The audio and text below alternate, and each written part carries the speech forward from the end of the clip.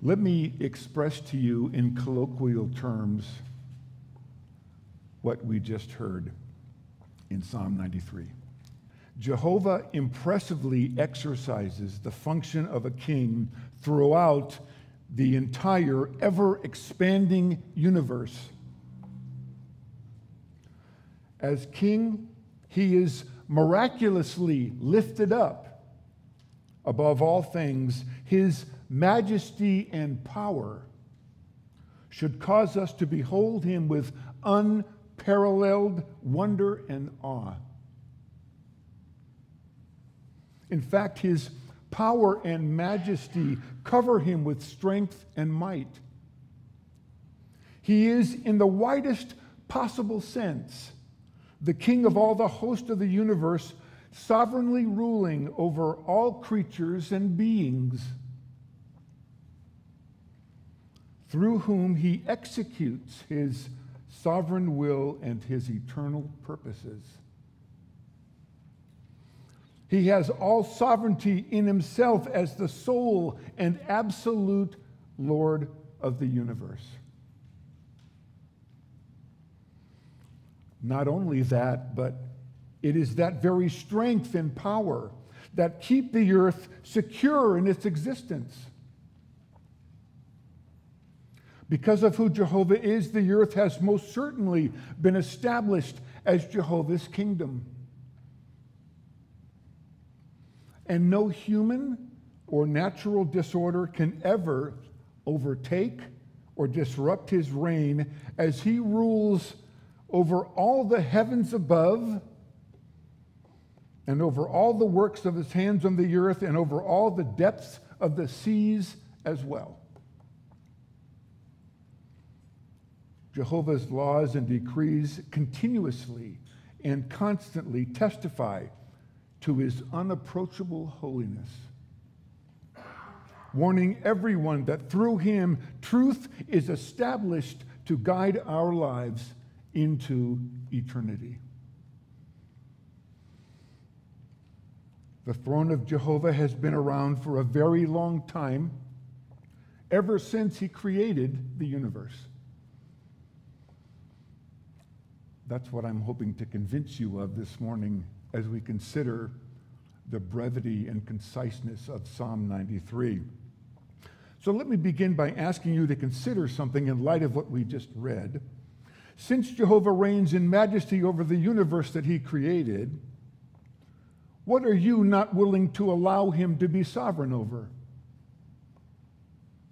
What things do you believe that Jehovah is powerless to touch and control? The freedom of the will of any human being? The sinful choices that people make? When it comes to human free will and their sinful choices, is it just a standoff between those things and Jehovah? In the Hebrew language, there are only 41 words in Psalm 93, and it speaks wondrously deep truths with conciseness and simplicity about the person of Jehovah God. And so I want to consider first this morning what the author means by using the word Jehovah for the Lord.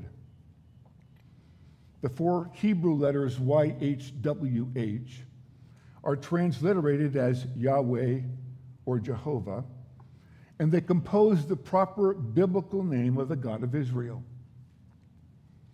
That name appears in every Old Testament book except Esther and Ecclesiastes. But you must know something too. For the Jew, Yahweh is the ineffable name of God. It's the indescribable, inexpressible, undefinable, unutterable, marvelous, wonderful, breathtaking, astonishing name of the living God. To the Jew, that name Yahweh carried with it ideas that cannot or should not be expressed with spoken words, because the person that that name identifies is inherently incomprehensible. That name musters ideas that are too great too complex, too abstract to be communicated adequately.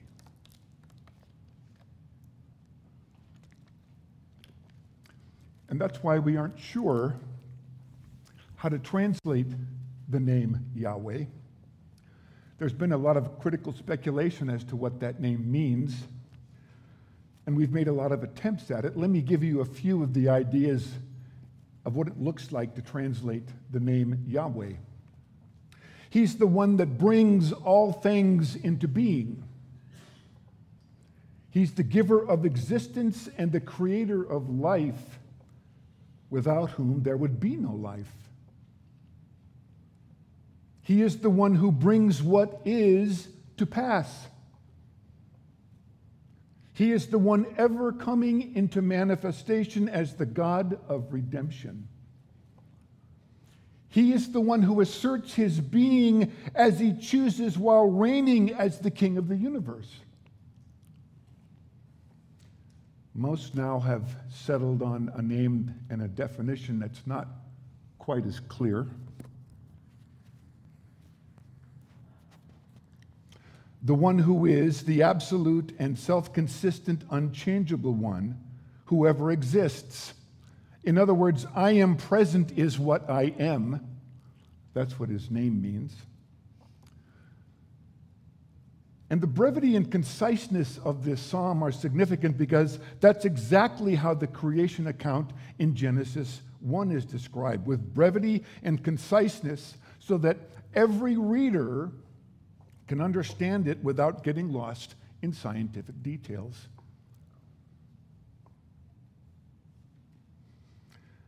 I want you to consider the amazing brevity and conciseness used in Genesis 1, which will help us understand better the brevity of Psalm 93. Genesis 1:1, in the beginning God created the heavens and the earth. In the beginning of the story, God, the God of the rest of the story, created the universe. This great, forever expanding universe is but the creature of the one creator, Jehovah God. Now, how else should someone go about describing that which is absolutely complex and detailed, but with brevity and conciseness? Here's an example of why it's important to reflect on the brevity and conciseness of Psalm 93. Let me give you an example. Let me give you the scientific description of a single hydrogen atom. A molecule of hydrogen is the simplest possible molecule consisting of 2 protons and 2 electrons held together by electrostatic forces. That's 21 words. That's the simple truth of a molecule of hydrogen. If I were to give you a more scientific detail, I'm asking, would it help you to get any closer to understanding the basic simple truth of a molecule of hydrogen? If you were to Google, like I did, description of a single hydrogen molecule, you'd find information like this there. Hydrogen's isotopes and their mass numbers. How hydrogen forms a multitude of chemical compounds with other elements and how all those atoms link together to form that specific compound. You'd find the ionization potential or the melting point of molecular hydrogen. You discover what wave equations are. You discover the relationship between spherical and rectangular coordinate systems. You'd find the equations used to determine its quantum numbers and its density distributions. The various wave functions to determine its most probable radial positions. And you know what? I don't know anything about what I just said to you.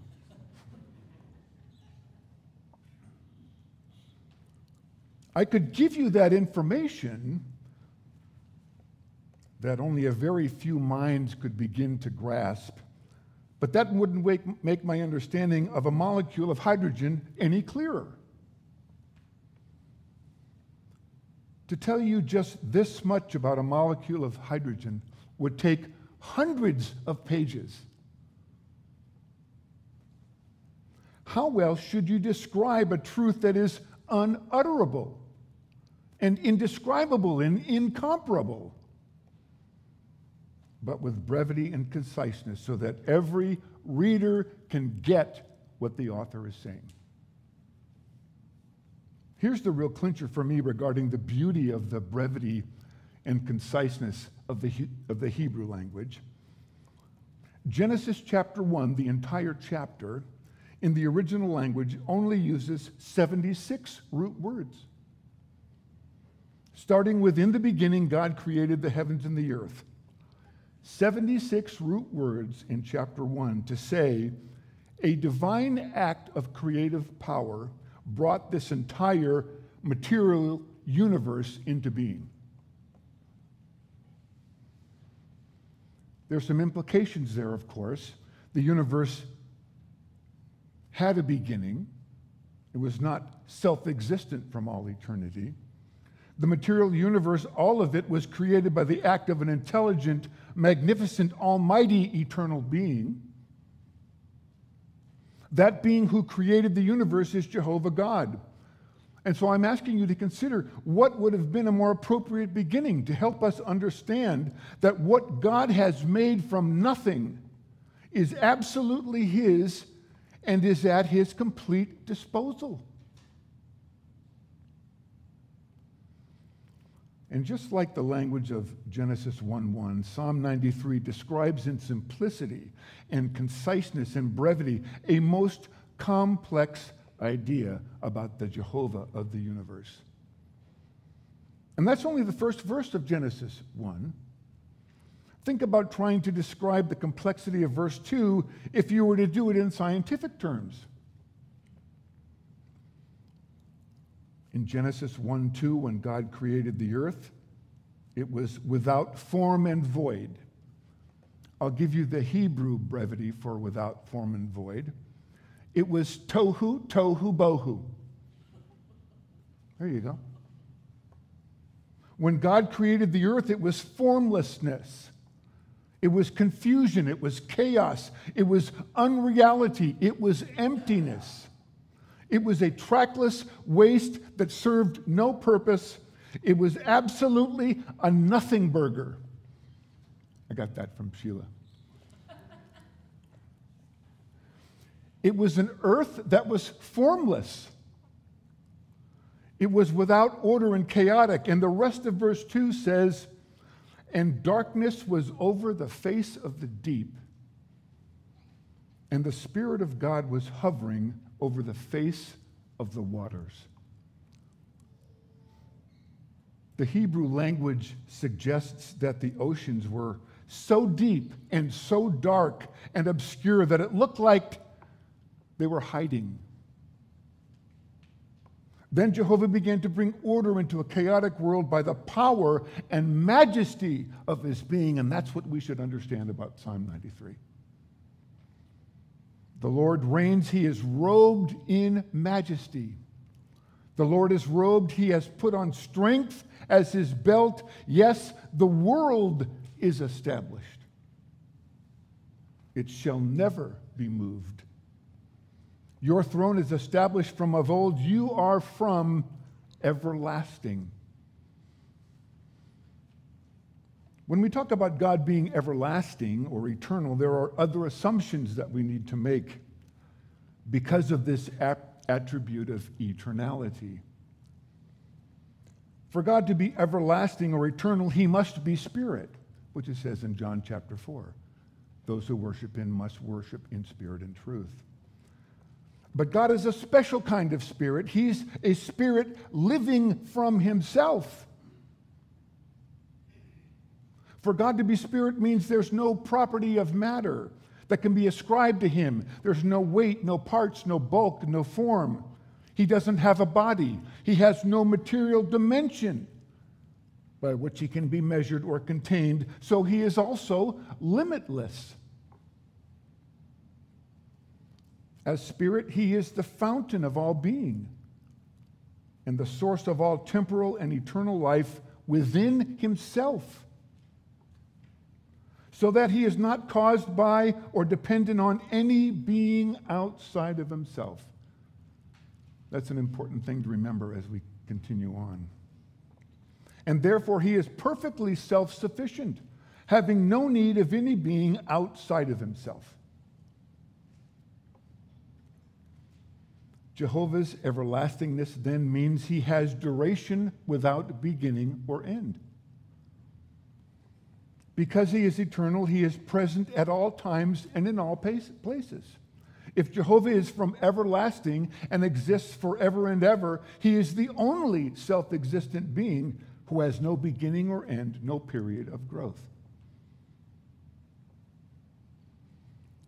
And because Jehovah is spirit, he also transcends all limitations regarding time and space. There's nothing within him or apart from him which in any way limits him in his essence or his attributes, in his virtues or his presence, or in any of his purposes. In Jehovah's attributes of eternality and limitlessness, the attribute of God's immutability, unchangeableness, is implied. His immutability is necessarily resulting from his absolute perfection. Listen, if he were to change, it must be either to the better or to the worse. He cannot change to the better, for that would imply past imperfection. He cannot change to the worse, for that would cease to make him perfect. He must therefore remain invariably the same and unchangeable.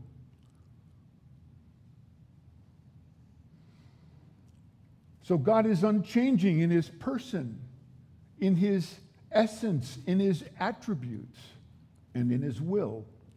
God cannot change in his desire or purposes. God being immutable means that God is unchangeable either by the process of time or some kind of external events acting upon him, or by gaining some kind of internal knowledge that he didn't already have. So Tony's going to show you a series of slides now to help you grasp that visually. I've truncated a lot of theology for you, so let me briefly review what I just said. Because God is spirit, he is eternal. He has duration without beginning or end. He is also infinite. There is no limitation to him. And he is immutable. He is unchanging. Each one of these three characteristics define the essential properties of Jehovah's attributes.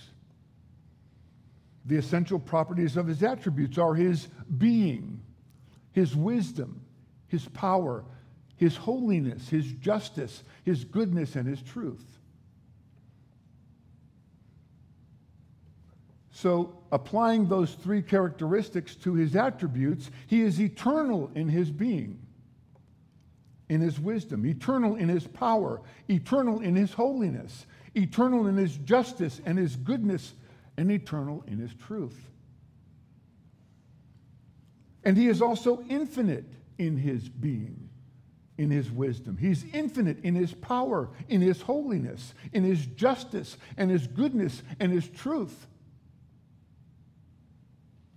He is unchangeable. He is immutable in his being, in his wisdom, unchangeable in his power and his holiness, his justice and his goodness and his truth. So I know I've gone into a fair amount of theological detail about God's attributes here. Believe me, I kept deleting stuff. And I'm doing that because I'm laying the foundation for you to see in a moment that because Jehovah is eternal and limitless and unchanging, nothing that any creature does has any impact on the eternal designs of Jehovah.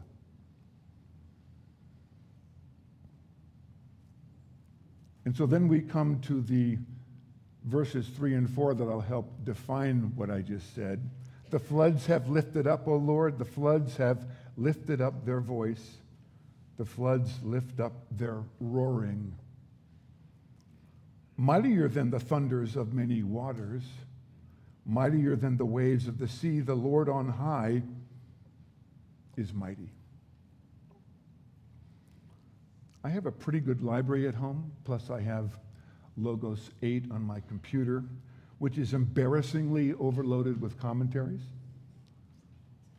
And in searching out the meaning here to floods and to the voices of the roaring floods being lifted up, I discovered that virtually every commentary written previous to 1900 and just right after 1900 suggests that the reference is to be understood both naturally and metaphorically regarding the seas and the floods and the waters.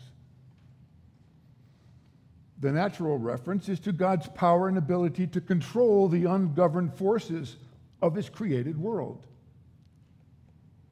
Scripture repeatedly tells us of God's ability to calm the raging seas. I'll give you just a couple of examples.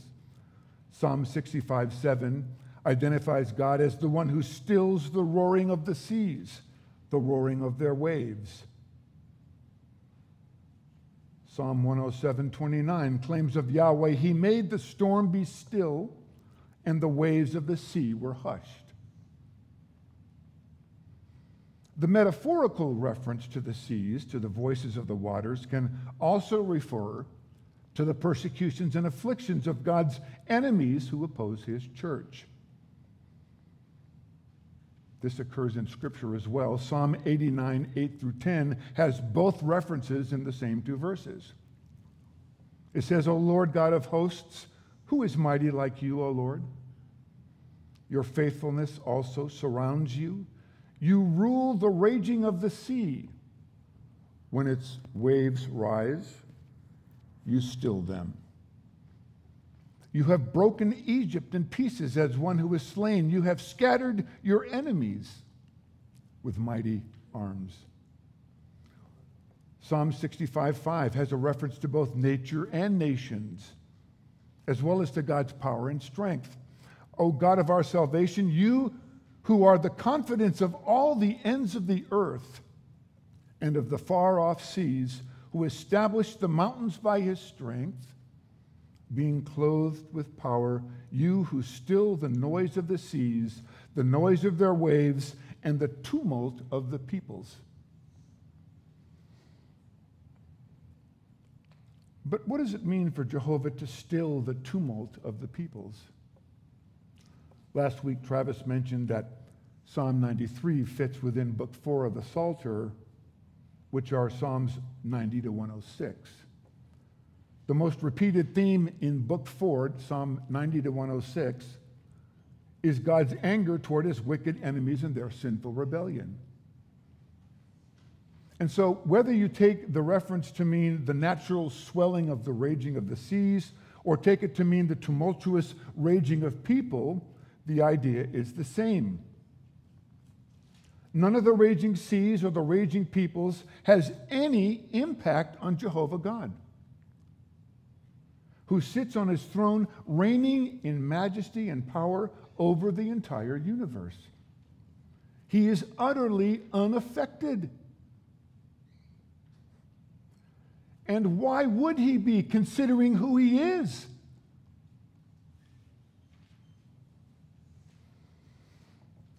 It's Psalm 2 that really helps us to see that Jehovah, reigning on his throne in heavens forever and ever, not only remains unaffected by the tumultuous rage of the nations, but here's the clincher. He's using their rage to accomplish his eternal decrees. There are really two kinds of opposers of God, and their revulsion toward his reign stems from certain illusions that plague them about their supposed freedoms. You know the one, that would be atheists. They lack a belief in the existence of any kind of deity. But there's another group of God opposers known as misotheists. They are literally God haters. The thing about misotheists, though, is that they don't doubt that God exists.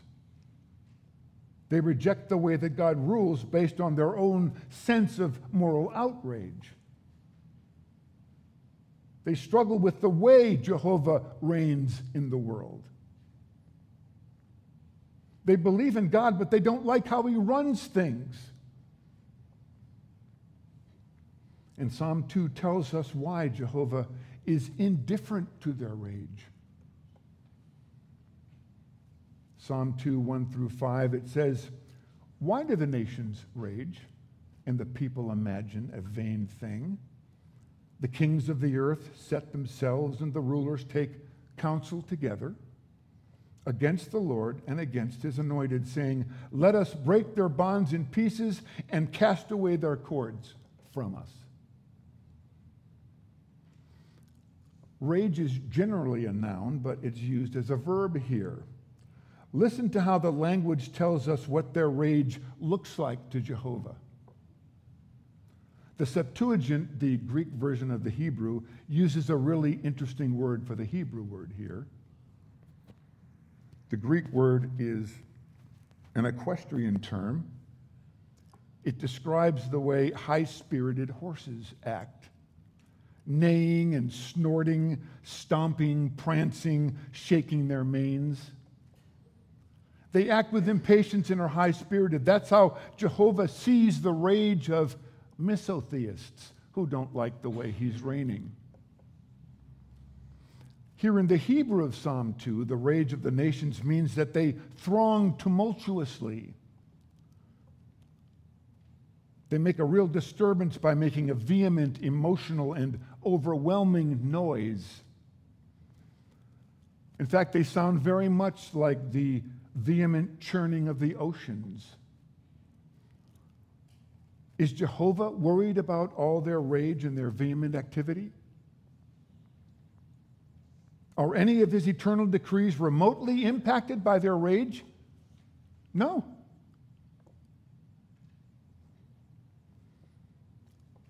Psalm 2 continues, "He who sits in the heavens shall laugh. The Lord shall hold them in derision. Then he shall speak to them in his wrath and distress them in his deep displeasure." Jehovah derides them, he mocks them, he jeers at them while he sits on his majestic throne. You know why? Because these people who rage against God and his anointed believe that their rage will defeat God's purposes and his will. They believe they're going to run God and his religion out of town and ultimately win the day. But it will end in emptiness. But here's the real reason it's empty and vain rage. Think about this. Because the outcome of their rage cannot achieve what they believe it will achieve. Jehovah isn't going to be dethroned by the actions of angry men. He's not going to be confused as to how we should handle all the rustle and the noise. See, the vanity isn't simply trying to go up against Jehovah, not knowing that it's impossible. That is vain. But there's a worse vanity. It's worse to try to conspire to achieve some preconceived end that you have in mind without realizing God is going to use your actions and your hatred against him to achieve an entirely different end he's already established in his decrees in eternity past. That, my friends, is the epitome of the futility of raging against God who reigns in majesty and power. And that's exactly the way God used the hatred of the people who plotted to crucify Christ. You can read it in Acts chapter 4 and Psalm 2. They thought they were finally getting rid of the problem named Jesus. And in reality, God was using their sinful hatred and rebellion to accomplish his eternal goal of crucifying his Son for the forgiveness of sins for every person that believes.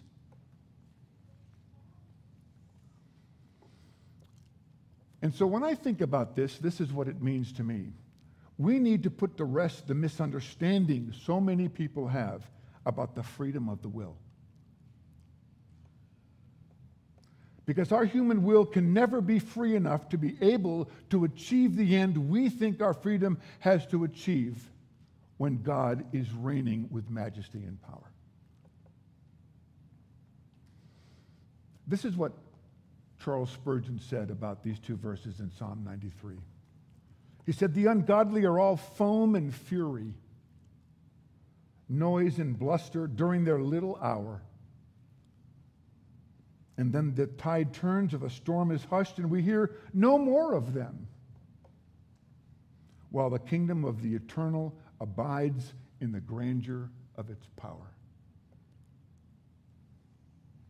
Jehovah is completely unaffected. He has decreed what shall be.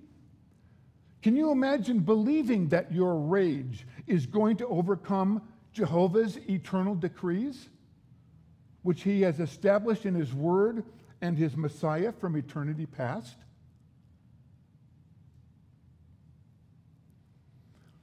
Here's the amazing thing, though. They're so committed to raging over his commands and his power.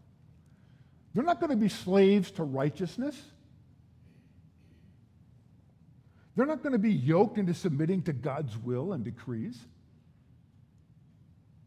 They're not going to be submissive to their Creator who owns them, who gives them life and breath in all things.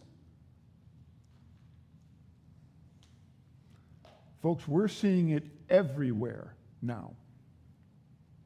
The prideful plotting of men who seek to build their own kingdom and rule in this world. They work overtime to cast away God's values and his commands. That thronging, tumultuous rage is going on all around us. You witness the rage against Jehovah, their preference for their own rules about truth and sex and marriage and family and what to teach children and gender and history and even reality.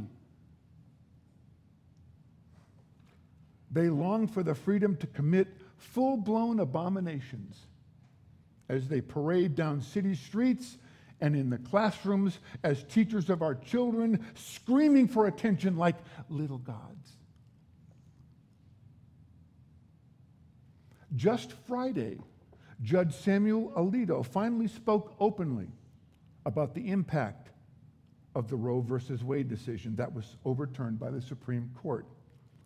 This is what he said: "That overturning continues to stir a growing hostility toward religion in the West.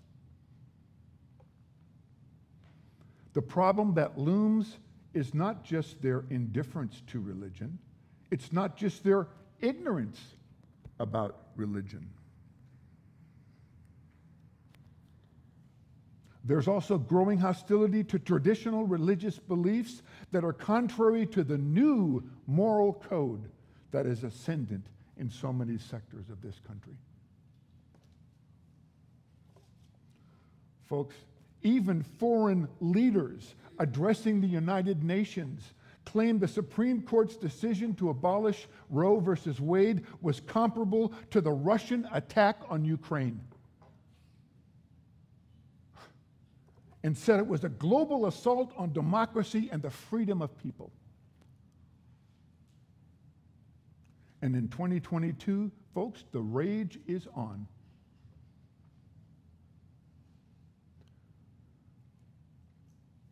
Well, Psalm 93:4 has the answer. The Lord on high is mightier than the noise of many waters, than the mighty waves of the sea. The Lord is mightier because he resides unaffected on his throne in the highest heavens and is high above all the human denials of Jehovah's majesty and glory and magnificence and authority and power. He is mightier than all the noise of the tumultuous waves of the sea and superior to the haters who are convinced their rage can stand against him. Psalm 93 says Jehovah God is magnificent in power. He wears his superior power and strength like a belt around his waist. Nothing can stand against him. It is through his unchallengeable strength and power that he saves us. And that is the cause of our praising and exalting him here Sunday mornings. But it's also that strength and power that he possesses that causes Jehovah to mock and belittle those who assume they can stand against his power and authority. But I want to be sure we're putting everything under the umbrella of Jehovah's majestic reign this morning that belong there. I want to be sure we consider the extent of God's miraculous power and majesty as the reigning king of the ever-expanding universe. What does that mean then? I think it means that the spiritual darkness that drives this hatred for the Christian religion and for God and his kingdom, that's founded on the rejection of Jehovah's power and majesty, and is nothing more than a fool's commitment to folly, according to Psalm 2, is all rooted in the sovereign will of God, if indeed we believe that Jehovah reigns over the entire universe. That's the challenge for us. What things are we not willing to fit under the umbrella? You can't ignore this truth in fully understanding the proclamation of the sovereign power and universal rule of Jehovah God in Psalm 93. I want you to understand my meaning here. God doesn't force people to sin. Their own sinful natures and choices force them to sin. And the reason Jehovah reigns and is clothed with majestic power, whose throne has been established in eternity past, is because God in his sovereignty uses that sin to bring about his decreed end. That's power. That's majesty. That's authority. That's reigning in the universe.